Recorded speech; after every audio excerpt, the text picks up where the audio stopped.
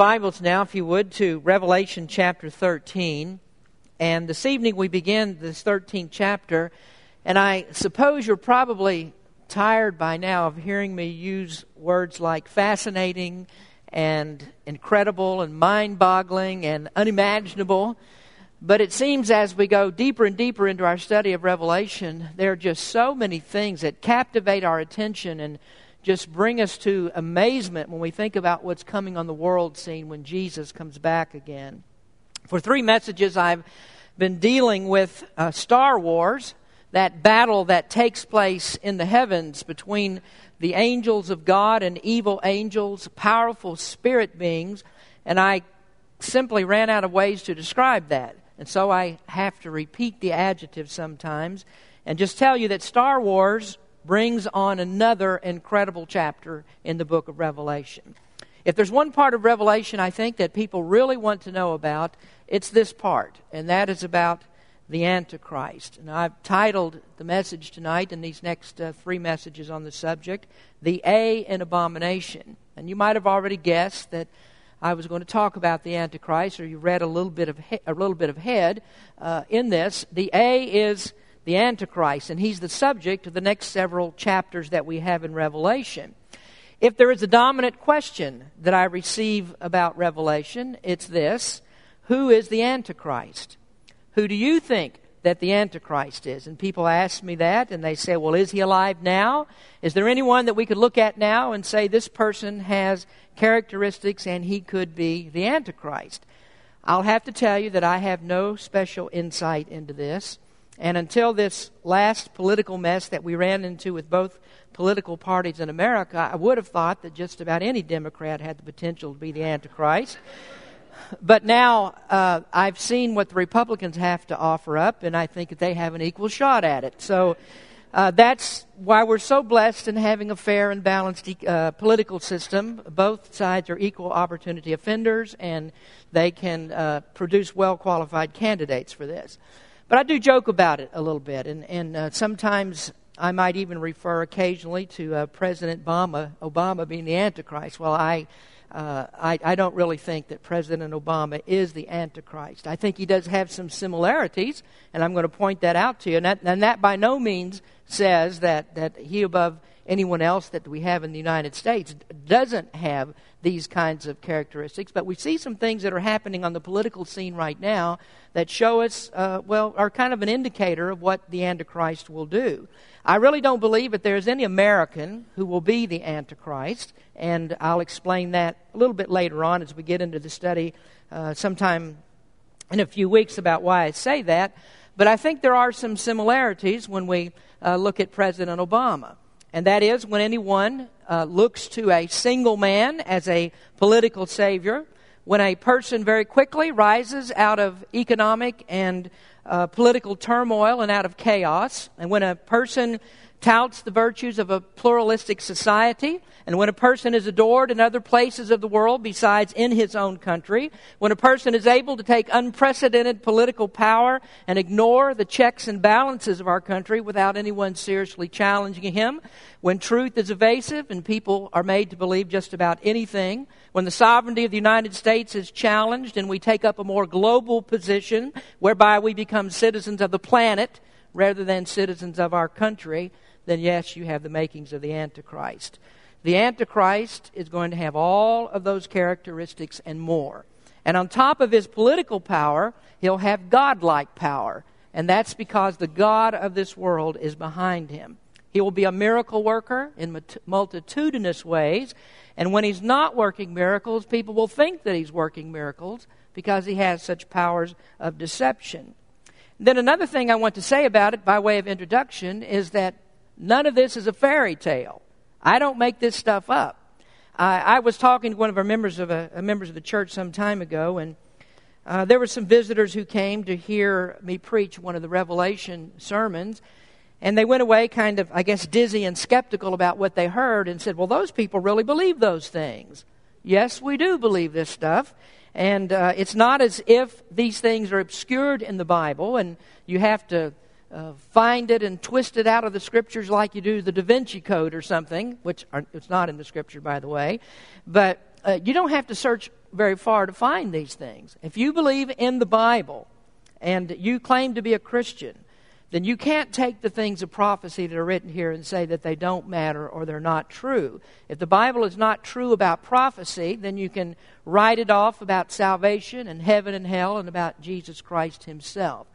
So we do have simply a massive amount of material in the Bible about the Antichrist. In a few minutes, we're going to talk about some of the places where those are found.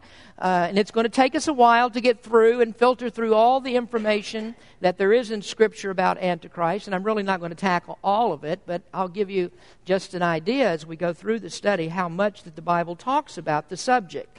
And so we're going to prepare for this by reading the first 10 verses, I should say, of chapter number 13. So if you'd stand with me, please, as we read God's Word. If you'll look in your Bibles there at Revelation chapter 13, beginning in verse number 1. And I stood upon the sand of the sea, and saw a beast rise up out of the sea, having 7 heads and 10 horns, and upon his horns 10 crowns, and upon his heads the name of blasphemy. And the beast which I saw was like unto a leopard, and his feet were as the feet of a bear, and his mouth as the mouth of a lion.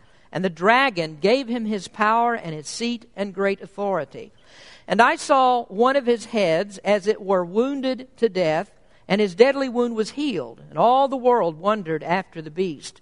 And they worshipped the dragon which gave power unto the beast, and they worshipped the beast, saying, Who is like unto the beast? Who is able to make war with him? And there was given unto him a mouth, speaking great things and blasphemies, and power was given unto him to continue 42 months. And he opened his mouth in blasphemy against God, to blaspheme his name and his tabernacle, and them that dwell in heaven. And it was given unto him to make war with the saints, and to overcome them. And power was given him over all kindreds and tongues and nations. And all that dwell upon the earth shall worship him, whose names are not written in the book of life of the Lamb, slain from the foundation of the world. If any man have an ear, let him hear. He that leadeth into captivity shall go into captivity. He that killeth with the sword must be killed with the sword. Here is the patience and the faith of the saints. Let us pray. Our Heavenly Father, we come to you tonight and we thank you once again to be able to open your word and to speak from the book of Revelation. Lord, I pray that you would help us to understand this text better, to see what is coming into the world for those who are left behind here, having not received Christ as their Savior. And I do pray, Lord, tonight that if there's anyone here who has not received you as Savior, they'd recognize this terrible time that's coming and the political turmoil and the chaos that's coming to the world, but most of all, the spiritual chaos that is coming. And I just pray, Lord, that you might even speak to some soul tonight. Bless through this message. In Jesus' name we pray. Amen. You may be seated. A few weeks ago, my wife and I went down to San Diego, and it was one afternoon, and I was sitting on the couch, and I was waiting for them to get ready so we could go out, and I caught 2 or 3 minutes of a television program that was on. I'd heard about this program before. I hadn't really watched very much of it. The premise to me was kind of stupid, kind of disgusting, I thought, and it's about 2 families that swap mothers. Now, I think they call that wife swap or something like that. And the title by itself was really almost too offensive for viewing, I thought. But I learned that this is really not a sexual thing, and that is what is implied by the title. But what it's about is where 2 different families will exchange the mother in the family, and each of them will go to a different household with a little bit different lifestyle, and then you watch them as they try to cope with this different lifestyle that they put into. Now, I told you that to get to this, really.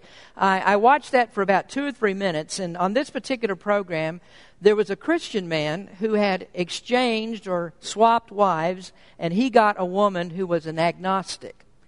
He began to give her a gospel presentation. And as usual, whenever you see anything that has to do with Christians on television, they want to make fun of it. And so they were making fun of this man in the way that they do that. And this man was made to look like a fool. But he was talking to this lady and giving her the gospel presentation. And when that was over, they were interviewing her by herself. And she said, he believes that if you don't believe like him, that you're going to hell. And she said, not in my book. And I thought about that, and I said, here's the real problem that we have. And that is that everybody has their own book.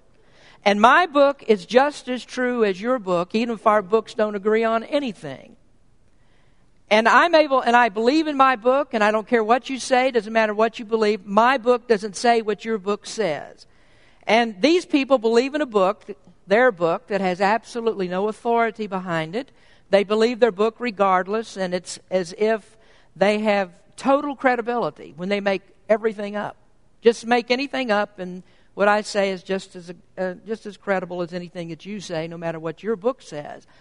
But I think we ought to be reminded that there's only one book that has total authority, and that's the Word of God. And we believe it because it is God's Word, and there's no one who's ever been able to disprove this. The Bible is simply a miraculous book in its consistency. It was written over a period of 1,500 years by 40 different authors, living in very diverse circumstances. And yet the entire Bible has a cohesive theme. It's consistent in the things that it talks about. And you simply could not have that unless you had a miraculous, omniscient author who wrote it all. And so it's out of that background that John reveals this amazing story of this coming world ruler. And we see the immediate circumstances of his coming to power back in chapter 12. We see what causes this to happen. And the cause of it is a war that takes place in heaven. Lucifer, who is the angel that rebelled against God, decided that he wanted to make himself God. And so he became the adversary of Jehovah God. And by extension, he also became the adversary of the objects of God's love. And those are the ones that are chosen and redeemed by God. His adversarial nature is what actually gives him his name. Satan means adversary. And there's coming a time in the future when Satan will make his last power play to overthrow God. And when he does this, there is a war that takes place in heaven. Chapter 12 tells us about that war, and this is a war that Satan loses. And when he loses the war, Satan is cast down to the earth. And at that point, Satan knows that his time is limited. There's not going to be very much longer before he'll be able to, much time that he'll have to overthrow God. And so he begins to work his worst work. He begins to do the very worst of all that he can against man. He throws his full fury against the people of this world, and most particularly against the chosen people of God. Now, chapter 13 begins the story of how he does that. It reverts back to the beginning of the tribulation. Now, so far, we've looked at the tribulation through God's eyes, but in these next chapters, we look at the tribulation through Satan's eyes.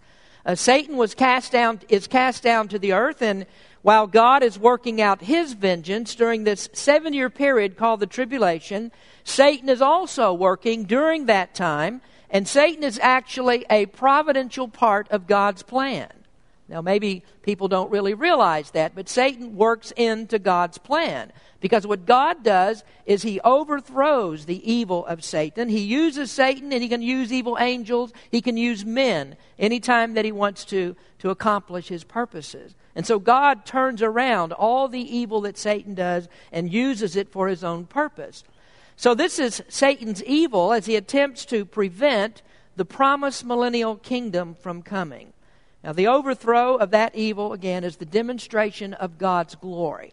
So we're going to go back to the beginning of the tribulation, and here we see the tribulation period through Satan's eyes. Now, verse number 1 of our text says, "And I stood upon the sand of the sea, and saw a beast rise up out of the sea, having 7 heads and 10 horns, and upon his horns crowns, and upon its heads the name of blasphemy." Now, let me make something very simple here before we start off, and that is that this beast that comes out of the sea is not a wild animal. We're not talking here about a sea creature. This is not a giant octopus or a squid or anything like that. The beast out of the sea is a man. He's the Antichrist, and he's seen rising out of the sea of humanity. And the heads and the crowns and the horns and all of that are special symbols that describe him.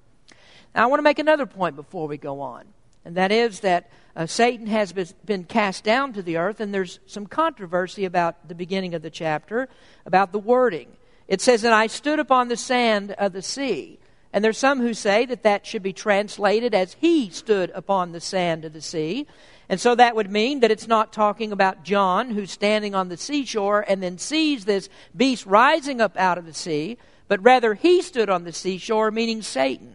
And so we would tie this back into chapter 12, and it's Satan who sees the beast rising up out of the sea. Now, it doesn't really make a whole lot of difference which position that you take on that. I prefer the authorized version reading of it, but it doesn't make a whole lot of difference because it doesn't change the meaning of the text and what comes next. It may very well indeed tie back to chapter 12, and this is just a continuation that when Satan is cast down, then he sees the beast begin to rise. But the main point of it is that Satan has been cast down, and in that state of having been cast down to the earth, he desires embodiment.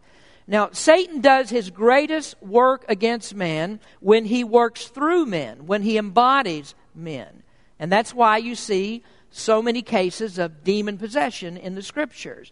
I believe that that's what happened when Satan entered into Judas Iscariot and caused him to do his dastardly work. The Scriptures clearly say in John 13:27, just before the institution of the Lord's Supper, it says, "And after the sop, Satan entered into him. Then said Jesus unto him, That thou doest, do quickly." So Satan entered into Judas, and then he went out and he did that work of betraying Christ. Jesus said that Judas had a devil. And I believe that this is most likely what happened during ancient times when there were men like Nebuchadnezzar who made that great image, and he told all the people that they must bow down and worship that image. I think this is what happened when Antiochus Epiphanes, the Syrian, desecrated the temple, and then he sacrificed a sow on the altar at the temple. I think it's what happened when Nero and Domitian began to persecute Christians. I think it's what happened when the popes of Rome began to kill Baptists during the Inquisition period. I think it's what happened when Hitler and Mussolini and Stalin came to power. Most likely they were possessed or they were embodied by Satan so they could do his worst work. Now, an interesting story that we have in the Bible that's sometimes overlooked that shows us how that demons want to be embodied is that story about the maniacal man of Gadara. Now, if you remember this story, there was a man who was possessed by thousands of demons. He was a madman. And the people had tried to chain him lest he should harm himself or harm other people. But the man was so powerful with that demonic power that he was able to break the chains that held him. So one day Jesus came to the country of Gadara, and he found this man in the cemetery among the tombs, and he was cutting himself and crying out. And at that time, Jesus commanded that the demons should come out of the man. And if you remember the story, the demons spoke, and these demons did not want to come out of this man and be cast out because they thought that Jesus would cast them into the abyss. And that means that Jesus would throw them into the bottomless pit or into hell, and there they would be chained before their time. And so these demons begged that they might be cast out into another place. And so what Jesus did was he caused the demons to come out. They couldn't resist his power, and they went into a herd of pigs that was feeding on a hillside nearby. And in this story, when those pigs became possessed by the demons, they ran down that steep place to the sea, and they did their swine dive right down into the sea, and then they were drowned. And what that shows us is the character of Satan, that he always seeks to kill and destroy. But demons want to be embodied, and Satan wants to be embodied.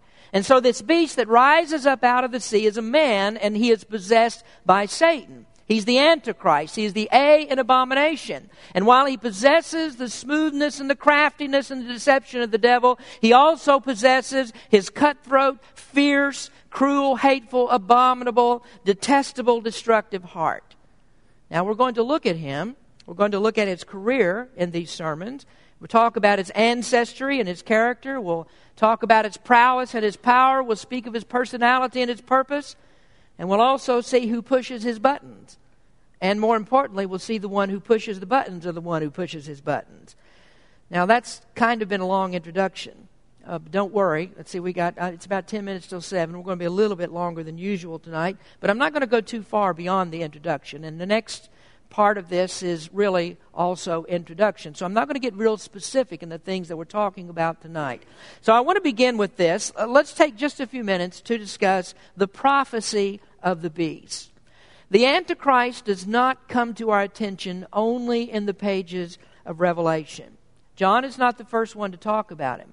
And in fact, when John first talked about him, it was before he was given the revelation. In 1 John chapter 2, verse 18, the Scripture says, "Little children, it is the last time, and as ye have heard that Antichrist shall come, even now there are many Antichrists, whereby we know that it is the last time."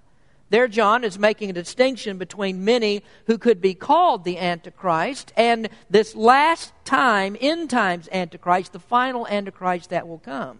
Now down through the centuries, there have been many people who stood against Christ and against God's people. When John wrote that particular verse, he probably had the Emperor Domitian in mind, and he called him an Antichrist. And the emperors who came before him, Vespasian and Titus and Nero, they were also Antichrists because they stood against God's people. And that's what an Antichrist is. It simply means someone who stands against Christ. And as you go down through the centuries, you'll find many who fit that description. But we can go back further than what we read in the New Testament, back into the Old Testament, and there we find the Old Testament prophets also spoke of this person called the Antichrist. That is the final Antichrist that would come. There are prophecies that are sprinkled throughout the New Testament, but there is one particular prophet who has more to say about him than all the other prophets, and that's the prophet Daniel. So we're going to look for a few minutes at the predictions of Daniel. There's a lot of information from Daniel, and it explains much of what happens in the Revelation, and we can go to the book of Daniel to kind of get an explanation for many things that take place. We learned that when we were studying the timeline of the tribulation. Daniel's prophecy was so precise that he knew exactly when the Old Testament period would come to an end. He knew how long that it would be before Jesus would come. He knew the year when it would be that Jerusalem would be destroyed. Daniel wrote all about that, and God gave him just some insight into all of these things. And as we studied, and when we were looking at the length of the tribulation period, we don't find anything in the New Testament at all that gives us the exact length of tribulation. But we go back to the book of Daniel, and there we find that the tribulation, figuring out all the information there, is going to be a 7-year period. Amongst all of the things that Daniel says there, he also gives predictions of the Antichrist. Now I want you to turn to the book of Daniel, and we're going to go through just a few of the prophecies that we find here. We're going to kind of leaf through these and look at some of the references. And I'm not going to expand too much on them right now. They'll come back up again as we go through these messages. And we'll see some of the characteristics and the legacy of the Antichrist in these particular prophecies. So I want you to go first to Daniel chapter 7, and we'll read here some prophecies about the end times. Now, of course, when Daniel was prophesying these things, they were far, far off in the future for him. For us, they're somewhat closer to us. We don't know how long it will be before they come to pass, but they're closer for us than they were for Daniel. Now, if you look at Daniel, verses 7 and 8, Daniel says, "After this I saw in the night visions, and behold a fourth beast, dreadful and terrible and strong exceedingly." We'll talk a little bit later why he says a fourth beast, but what he's referring there to is the kingdom of the Antichrist. And by extension, he's also referring to the Antichrist himself. "And behold, a fourth beast, dreadful and terrible and strong exceedingly, and it had great iron teeth. It devoured and brake in pieces, and stamped the residue with the feet of it. And it was diverse from all the beasts that were before it, and it had 10 horns. I considered the horns, and behold, there came up among them another little horn, before whom there were 3 of the first horns plucked up by the roots. And behold, in this horn were eyes like the eyes of a man, and a mouth speaking great things." There, Daniel was referring specifically to the Antichrist. And what he's doing there is giving us just a few hints here at the Antichrist's abilities. One of the things that he says is that he is full of eyes. Now, that is figurative language, and whenever you see this in the Scripture, an animal or a creature that's described as being full of eyes means that this is a person or a creature of wisdom and intelligence, of understanding. We saw the very same thing in the book of Revelation when, in chapter 4, I believe it was, when there were the living creatures that were around the throne of God. They are described as being full of eyes, and what they depict is the wisdom of God. And this is really one of the things that makes the Antichrist so fearful. And that is, he is an imitator of God. He has much wisdom, more wisdom than any of us have, and of course not as much wisdom as God himself, but he does have much wisdom. Daniel also says that he has a mouth that speaks great things. He's a smooth talker. He's a great orator. And that's one of the reasons why you know that I can't be the Antichrist, because I'm a bumbling speaker, and the Antichrist is not that way. He really speaks well. And when he speaks, he captivates people, and people are mesmerized by him. If you'll skip down to verse number 20, you'll see the same things. The first part of that verse speaks of horns, and that parallels what we read in chapter 13. The horns are symbols of his power. But look at the last part of that verse. Daniel 7, verse 20, in the last part. A mouth that spake very great things, whose look was more stout than his fellows. Now, we just read that in Revelation 13. A mouth that speaks blasphemy. And then if you look in chapter 8, verse number 25, it says, and through his policy also he shall cause craft to prosper in his hand, and he shall magnify himself in his heart, and by peace shall destroy many. He shall also stand up against the prince of princes, but he shall be broken without hand. And that character was seen in Revelation chapter 6. If you remember there's the story of the 4 horsemen that come riding out, and the first rider comes out riding on a white horse. And this rider has a bow, and he comes forth to conquer, but he doesn't have any arrows. And that means that he comes to conquer in a peaceful coup. There is no war that takes place that brings him to power. He comes as an economic and a political savior, and he comes out of all the chaos or the turmoil that happens during the tribulation period. And so people look at him as the savior to get them out of the mess that they're in. But the peace that the Antichrist establishes very quickly turns into bloodshed. Then if you'll back up to verse 23 in chapter 8, it says, and in the latter time of their kingdom, when the transgressors are come to the full, a king of fierce countenance and understanding dark sentences shall stand up. And that tells us that the Antichrist will be a military genius.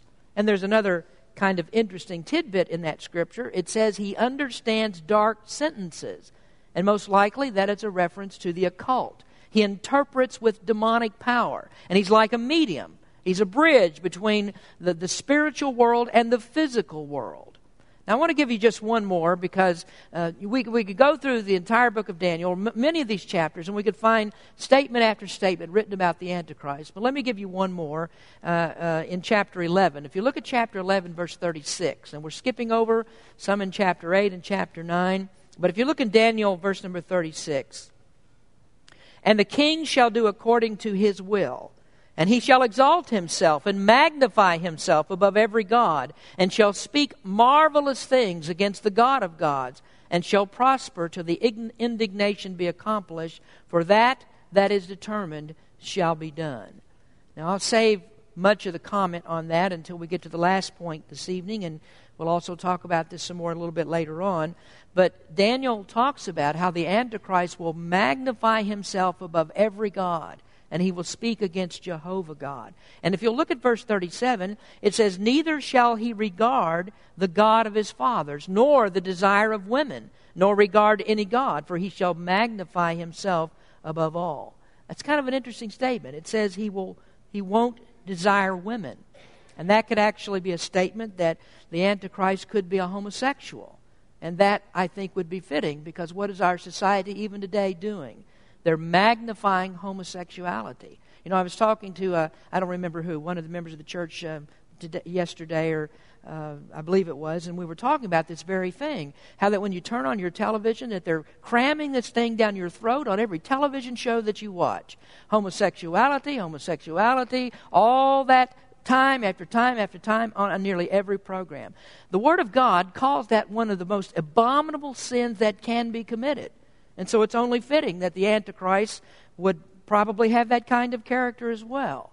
So that's just part of what we see in Daniel. And so we understand from this that this is not a new idea. It's not something that we discovered in the book of Revelation and we've tried to wrench it out of there to make things fit our interpretations. And there are people who do this. They want to lay Revelation aside and they say, well, that's the only place you can find such things. And they'll look at you and they say, do you really believe that? Yes, we do believe it because it's in the Bible. And you have to take the whole Bible when you look at these things. And what the Bible is taking us to is a final day of redemption. And it's explaining to us how we're getting to that point. And we find this all throughout the Scriptures. So in prophecy we find what Daniel has to say. And then also we see the pronouncements of deity. Daniel predicted it. And of course that was also pronouncements of deity because what Daniel wrote was under the inspiration of the Holy Spirit. But we have another person in the Godhead who spoke about this directly. He taught us about the Antichrist, and it shows that it was not a new idea when John first started talking about him. Who is that? Well, that's Jesus. Now I want you to turn to Mark chapter 13, if you would, and we'll read a scripture here that is paralleled in Matthew chapter 24. Now, we're studying Matthew on Sunday morning, so we won't go to Matthew. We'll go and see what Mark writes about it in his gospel as he records the words of Jesus. In Mark chapter 13, in verse number 14, that's where we'll start, Mark 13:14. But when ye shall see the abomination of desolation, spoken of by Daniel the prophet, standing where it ought not, let him that readeth understand, then let them that be in Judea flee to the mountains. The abomination of desolation is the Antichrist. Now, one of the things that Jesus shows us, and we're going to read some more in just a moment, so don't put it away, but one of the things that Jesus shows us there is the dual nature of Daniel's prophecy. Sometimes prophecy has a near fulfillment, and then sometimes it has a far fulfillment. And in the very same scripture, you can find both of those predictions that are made. Now, when Daniel made the prediction, there was a near fulfillment of this very thing, the abomination of desolation.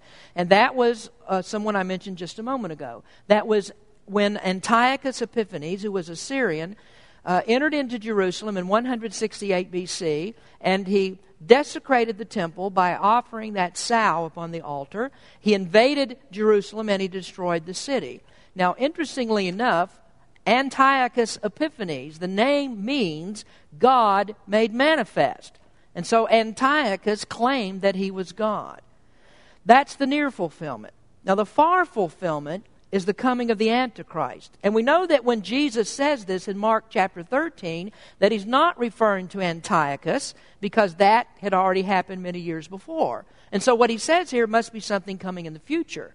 He says, but when ye shall see the abomination of desolation, spoken of by Daniel the prophet, standing where it ought not, let him that readeth understand, then let them that be in Judea flee to the mountains. And let him that is on the housetop not go down into the house, neither enter therein to take anything out of his house. And let him that is in the field not turn back again for to take up his garment. But woe to them that are with child, and to them that give suck in those days. And pray ye that your flight be not in the winter, for in those days shall be affliction, such as was not from the beginning of creation, which God created unto this time, neither shall be. And except that the Lord had shortened those days, no flesh should be saved. But for the elect's sake, whom he hath chosen, he hath shortened the days.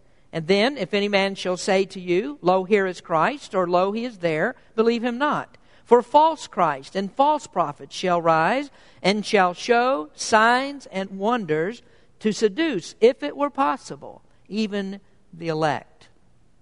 Jesus is referring to the last half of the tribulation, and that is when the Antichrist steps up his persecution of the Jewish people. And what we see here is the dragon of chapter 12 persecuting the woman who brought forth the man-child. And the way that he does that is to embody the Antichrist. Now, Jesus says here that he has power that is so great that if it were possible, he would deceive the elect. Now, before we're done with the study, we're going to look at Revelation 13, verse 8, and we're going to talk about the elect of God, those whose names are written in the book of life before the foundation of the world. And I don't really understand why there are people who deny and fight against that doctrine, because the Scriptures clearly teach us that God has a chosen people. He infallibly brings them to repentance and faith. And why people don't believe it, I don't understand. The very fact that God has His elect is the greatest hope and confidence that any believer can have. And so that's why I'm not afraid of any of the stuff that I'm telling you about tonight. And interestingly enough, we have another taste of that very thing about the elect of God in the last bit of this prophecy. Now, I want to talk to you finally then tonight about the preaching of the disciples. We find it in the book of Daniel. We find the predictions there. We find the prophecies and the sayings of Christ. But we also find it in the preaching of the disciples.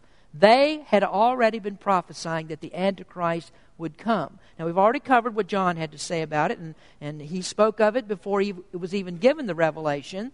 But we also see the Apostle Paul. And Paul goes back and he echoes the words of Daniel. And we have a most revealing scripture on the topic in 2 Thessalonians chapter 2.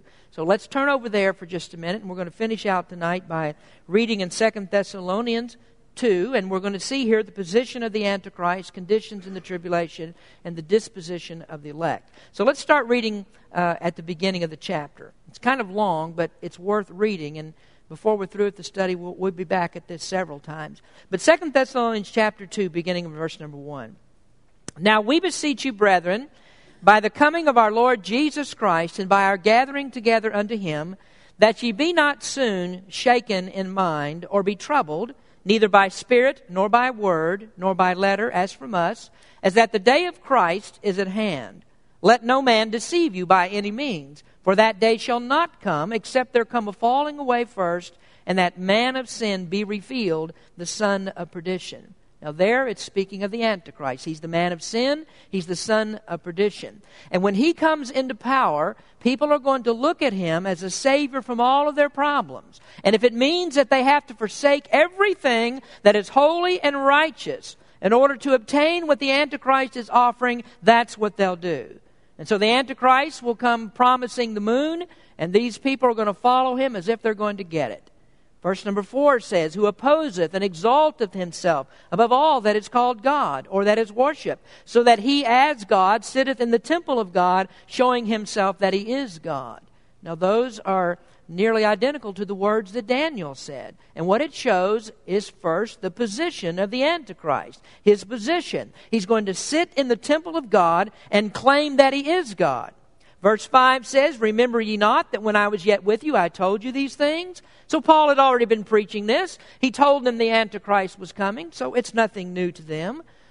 John was not the first to write about it in Revelation. In verse number 6 he says, and now ye know that what withholdeth, that he might be revealed in his time. For the mystery of iniquity doth already work. Only he who now letteth will let until he be taken away. Now what that is talking about is the conditions in the tribulation. It's speaking about the restraining power of the Holy Spirit. Now you see, the Holy Spirit is in the world right now. And what he does is he restrains much of the evil that is in the human heart. The Bible says that our hearts are evil continually. And so if the Holy Spirit did not restrain much of the evil that goes on in the world today, then Satan would be causing his worst work to be done. Things would be far worse than we could even imagine if God wasn't restraining some of the evil that goes on. But during the tribulation period, the Holy Spirit's restraining power is taken out.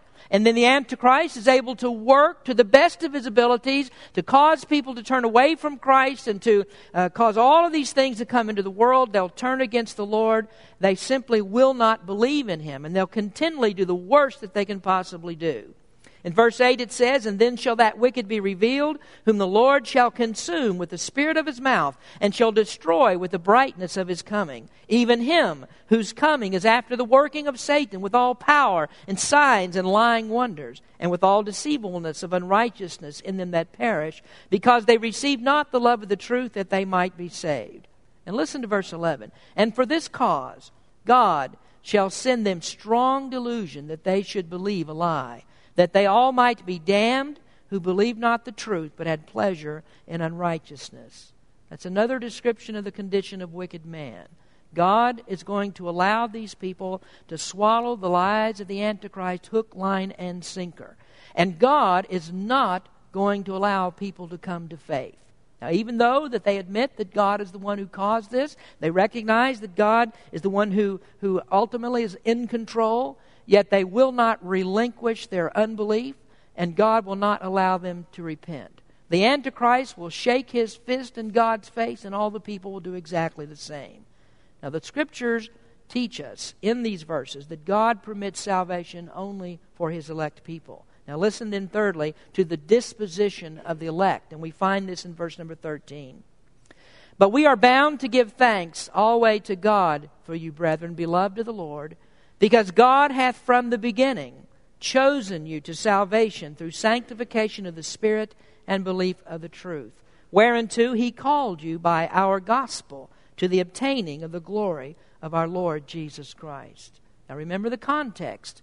We're talking about tribulation period and all the things that are going on. And Paul writes that we give thanks for you because you have been chosen by God from the beginning. And so the elect of God were chosen way back before God ever created the first thing. All the way back to the beginning. And these are the ones that have their names written in God's book. These are people that are never going to follow the Antichrist. When they're saved, they're not going to turn to him. Many people saved during the tribulation period, and they'll be vigorously persecuted. They'll be encouraged to take the mark of the beast and to turn against Christ, but they'll never do it. And that's because they are the elect of God. We're going to look at that as we get deeper into the study. But I want you to notice something about those verses that we just read, the last ones, and that is how the elect know that they are the elect of God. Were they saved before the foundation of the world? No, they weren't. Now, they were in prospect. They had prospects of salvation, but they weren't saved. They were saved when they were called by the gospel. And when they heard the gospel, they believed, and God designed it specifically that way. So it's the gospel that God uses to save people, and that is the very reason why we preach the gospel. We don't preach the gospel in order to give people a chance to be saved. We preach the gospel to bring the elect to salvation through the belief of that gospel. Now that's just a start in this study of the Antichrist. And I have to use the same old adjectives. It's fascinating stuff. It's incredible. It's remarkable. It's mind-boggling, the things that we find here in these next few chapters about the Antichrist. And we're good Bereans, so what we're going to do, we're going to search the Scriptures, and we're going to dig all of this out and hopefully make it more understandable to you so you'll know what's coming. Let's pray. Heavenly Father, we thank you so much for your word and the time we have to spend together. And Lord, as we look at what comes in the end times, we are indeed thankful that if we know you as Savior now, that we won't have to face any of this that is coming. We have our faith in you, and we'll be taken out of this world before it happens. But Lord, I pray for those who are unbelievers and have heard the message tonight, because I don't believe that there's any indication in Scripture that people who hear about Christ and have been given the gospel will believe it after the tribulation begins. And we see that as we've read in these few verses, that a strong delusion comes and people simply will not believe. You are in control of who believes, and we thank you, Lord, for that. We thank you, Lord, that you are sovereign God over all. So I ask you, Lord, that you would speak to some heart tonight, that you would show them the way of salvation, and that they might not risk this of Jesus coming back and then entering into a time when they may not even have a possibility of being saved. Bless us as we sing tonight, and we praise your name for all things. In Jesus' name we pray. Amen.